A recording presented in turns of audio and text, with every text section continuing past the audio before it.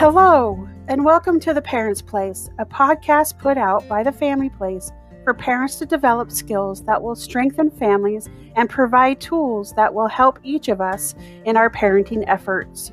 No matter our skills, we can always use reminders that help us work towards a safer, happier home. I'm your host, Jennifer Daly, the Education Director at The Family Place, and my co-host is Sarah Hendricks, a family educator at The Family Place. Every week, we will interview professionals that will provide valuable information that will make a difference when you apply it directly to your life. Thank you for joining us. Now let's get started with today's episode. Hi, and welcome to the Parents Place podcast. I'm your host, Jen Daly, and my co-host is Sarah Hendricks. Hello. Today we have an amazing guest, and we are going to discuss mental health and how we can help those in our lives. Curtis, can you tell us a little bit about yourself? Yeah, first of all, thanks for having me. I really appreciate this opportunity. So I am the Mental Health First Aid Project Director at the Family Place, coming up on 2 years there in that role. Prior to that, I love being involved in the community. And so being able to have this opportunity in this role, how we can strengthen and help empower our community members, just know how they can help individuals that may be struggling, and being aware of those individuals. I've just been really grateful to be able to build my community. So I love being part of the Family Place, love getting out in the community and helping others as much as I can. Well, welcome, Curtis. I'm very excited for you to share your expertise with us today. We're talking about a topic that most people can relate to, and that is mental illness. It can also be called mental health. Those two words tend to be interchangeable. And when we're talking about mental health, a lot of times suicide gets brought up in this conversation. I think if we were sitting in a stadium filled with millions of people and we asked everyone to stand, and then we asked them to take a seat if they know anyone that has died by suicide. From there, for the remaining people who are still standing, we asked them if they personally have dealt with their own mental illness.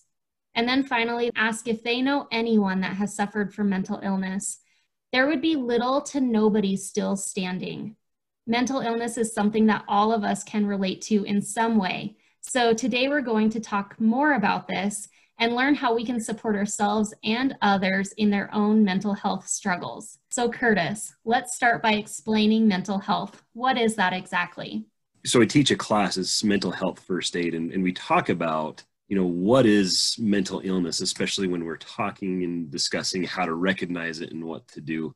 How we define that is basically it's an illness, or it's a state of being that disrupts an individual's ability to experience what I call the L's of life.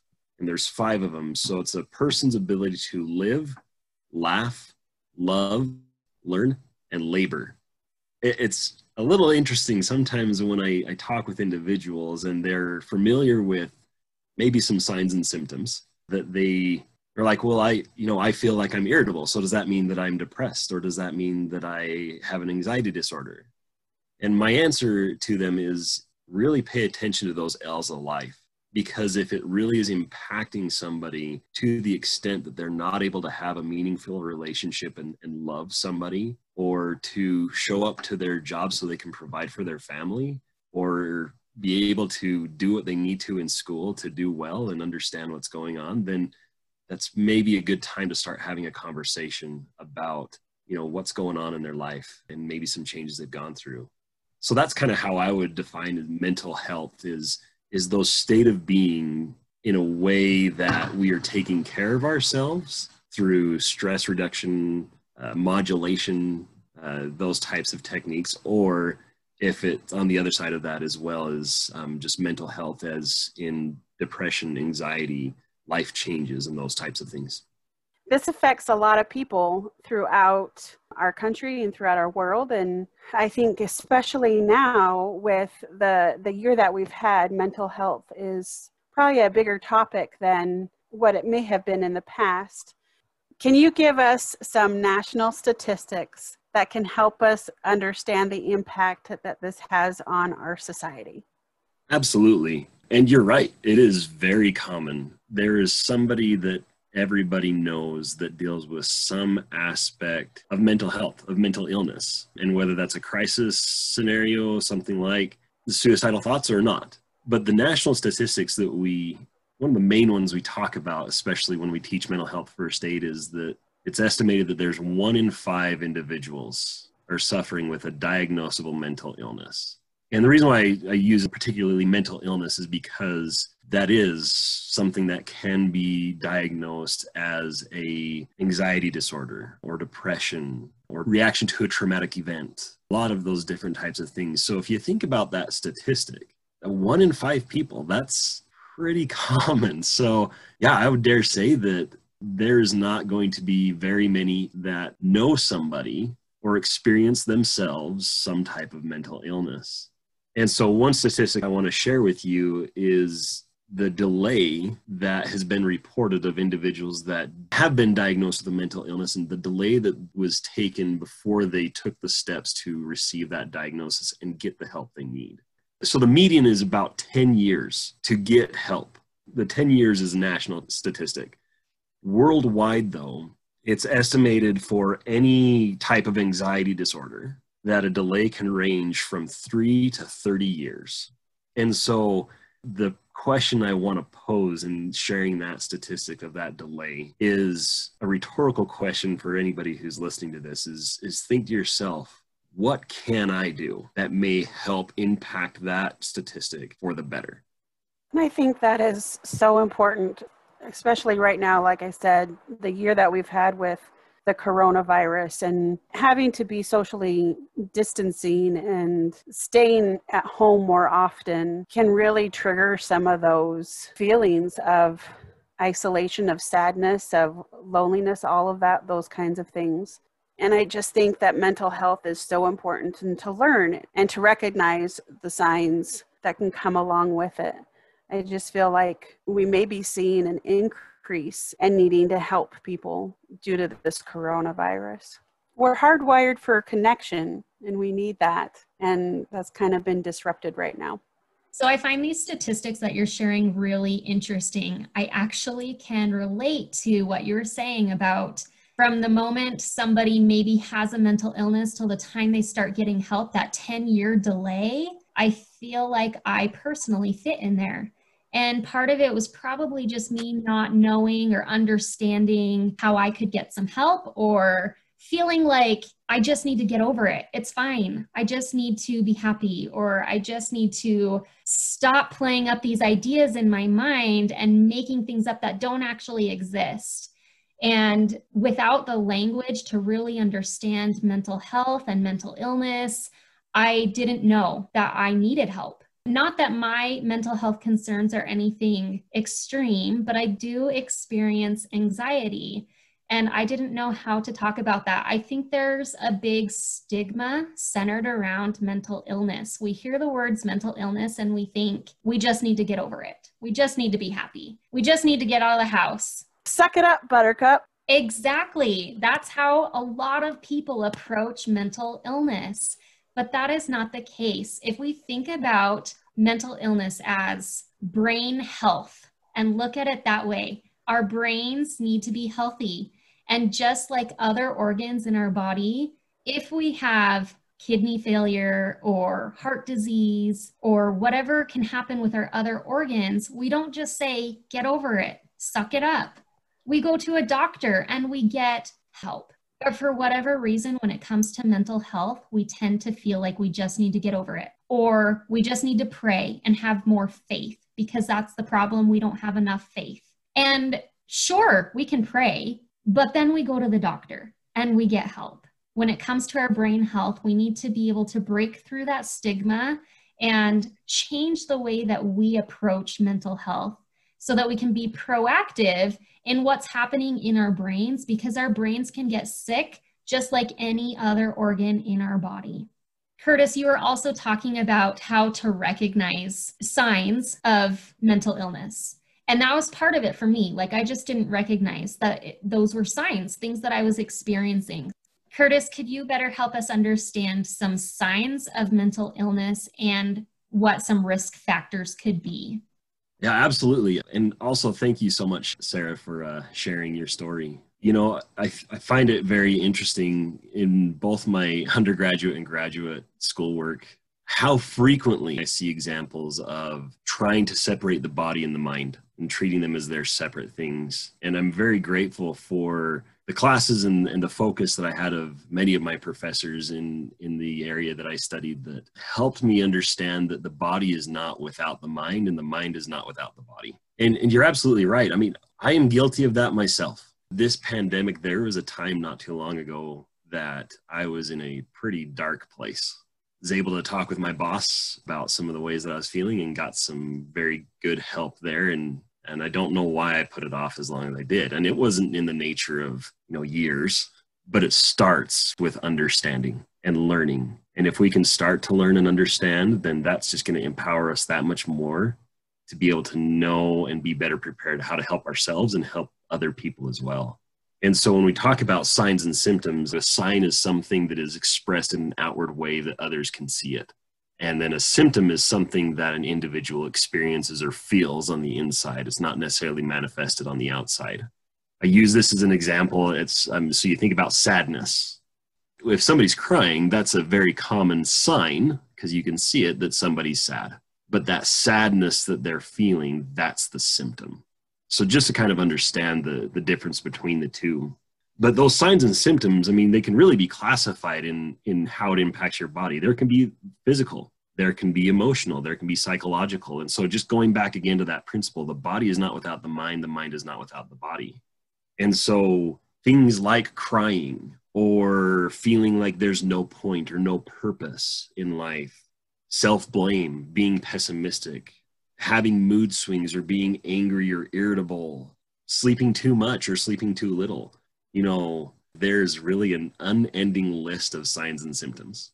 And I just want to emphasize this again, like just because somebody, for example, may have a loss of interest in an activity does not mean that, okay, well, they have a diagnosable mental health illness, But if that individual or those that are around that individual see a change from what that person has been that is impacting their ability to live, laugh, love, learn, and labor, then that's when we want to start having that conversation and find out and be there to say, hey, I'm noticing this. I care about you as an individual. Let's talk. What can I do for you? How can I be there for you? So those are just some of the signs and symptoms to understand. There are some risk factors too, though, that we need to kind of keep in mind. We're all our own individual. And so different things impact us different ways. But if you think about trauma can be a risk factor. If there was childhood trauma or if it was a recent trauma, if you witnessed a car accident or if you survived a car accident, like those are types of things that can be a risk factor. If an individual has another mental health illness, like a diagnosable mental illness, then yeah, that's definitely a risk factor for another mental illness. Things like family history, ongoing stress, major life changes, like those are all risk factors to be aware of.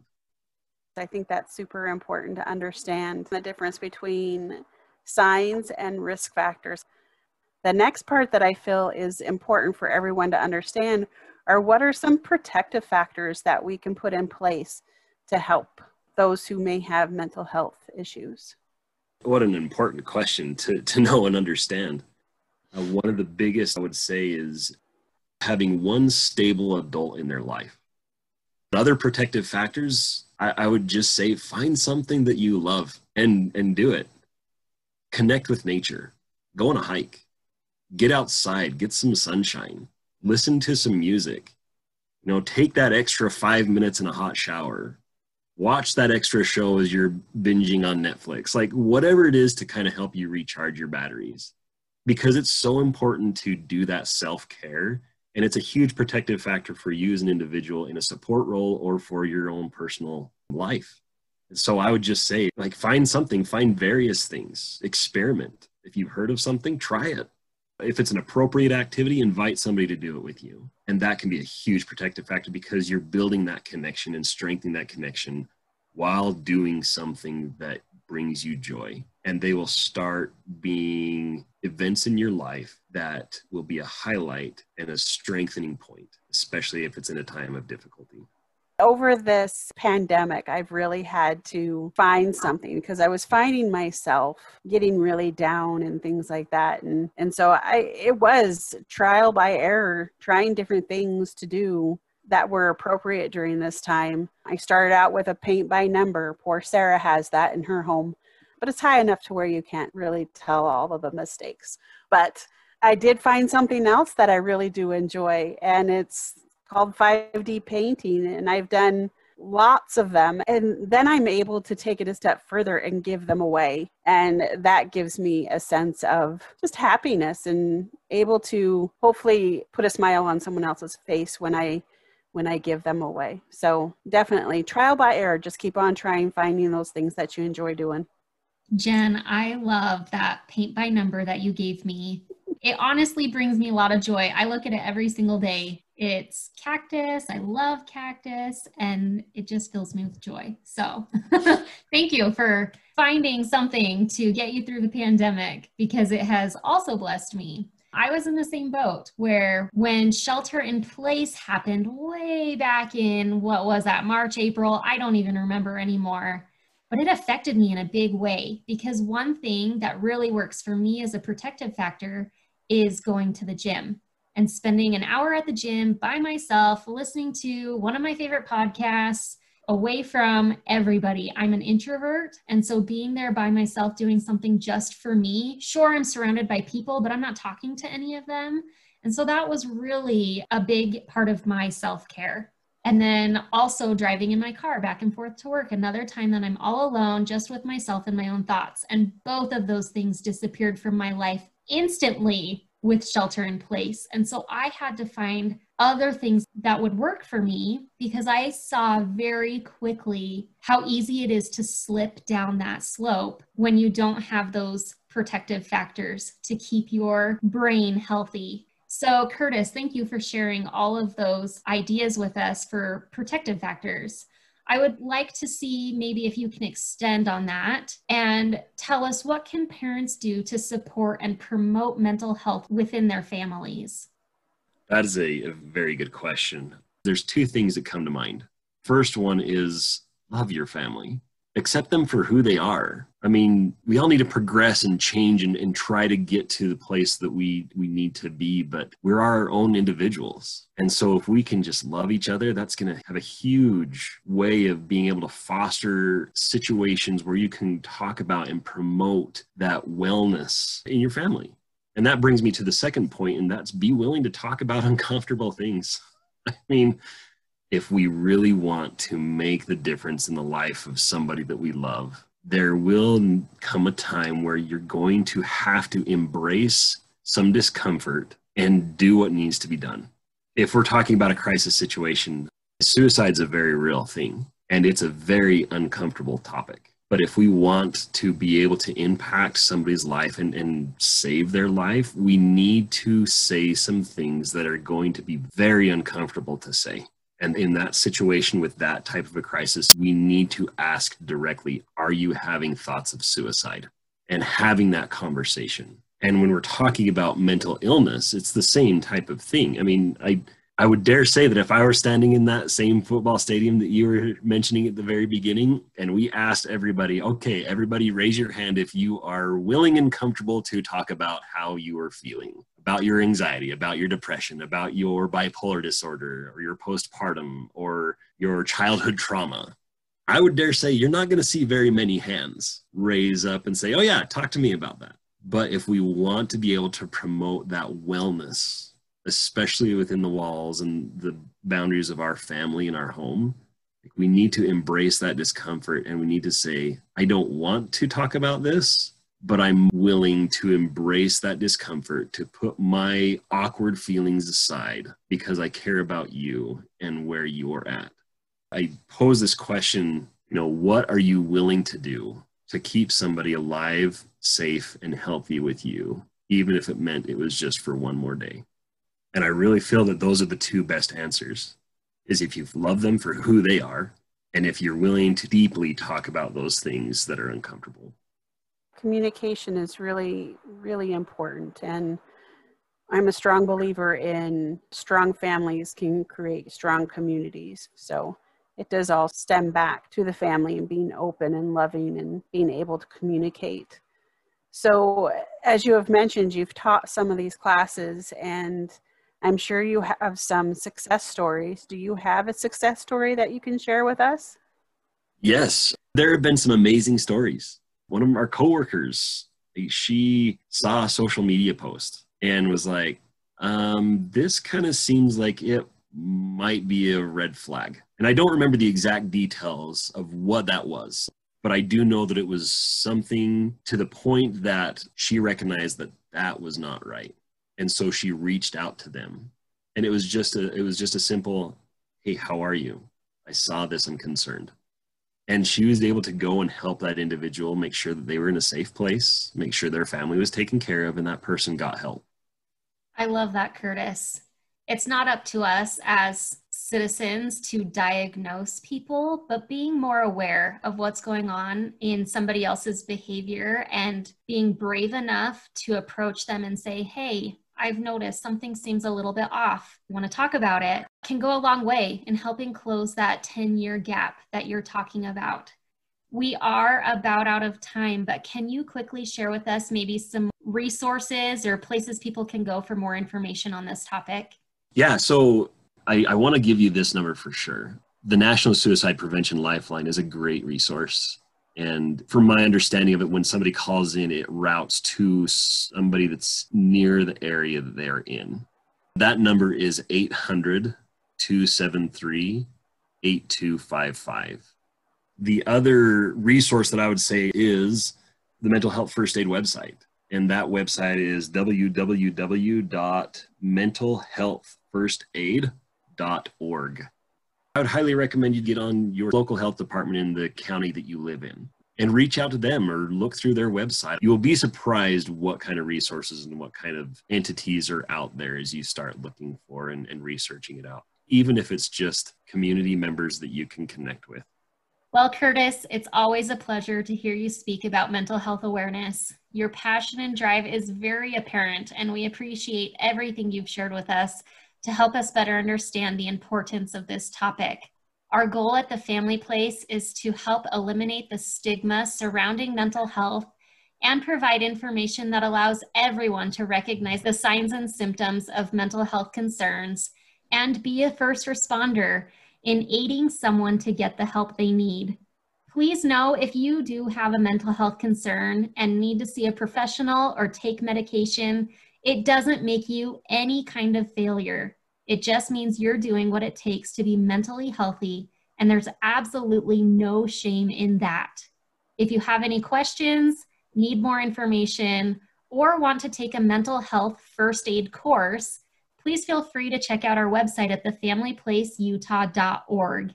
As always, thank you for listening, and we hope you will be a starfish thrower in someone's life when it comes to mental health and lending support. Thanks again for listening. The Family Place is a nonprofit organization in Logan, Utah, with a mission to strengthen families and protect children. We call ourselves starfish throwers. If you're unsure what that means, refer back to our introduction episode where we explain it. The good news is you can be a starfish thrower too by subscribing to the Parents Place podcast and liking our social media pages. If this episode resonated with you, please share it with others and help us get our message out to more people. Also, be sure to check the show notes for links to information referenced in this episode. That's all for now, but we'll catch you again next time on The Parents Place.